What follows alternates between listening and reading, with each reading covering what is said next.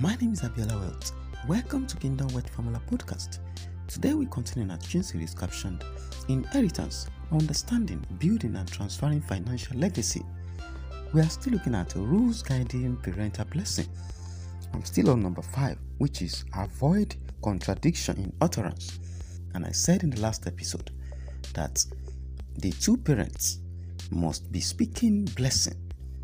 One must not be speaking blessing and the other speaking curse. Because if this happen, there will be contradiction of utterance.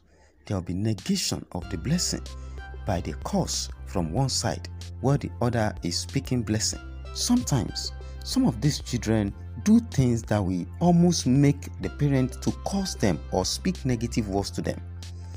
But parents should be wiser than the craftiness of the devil.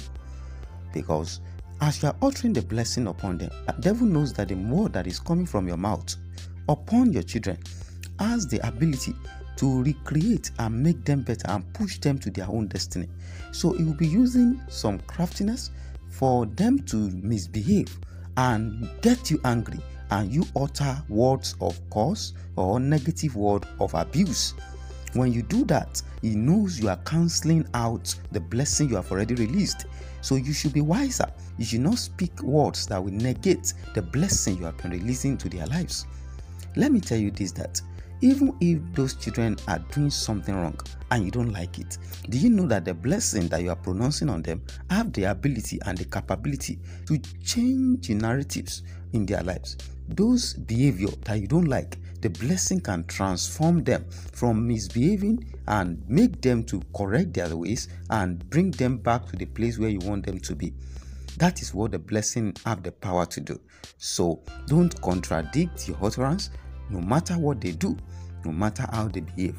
Continue with the blessing, and that blessing will restructure and reprogram them to do the right thing right and be on the right track to fulfill the destiny that God has put in their lives. We continue from here tomorrow. Kindly share this podcast with at least 10 persons today.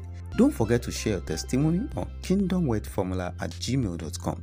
God bless you. See you tomorrow. Stay connected.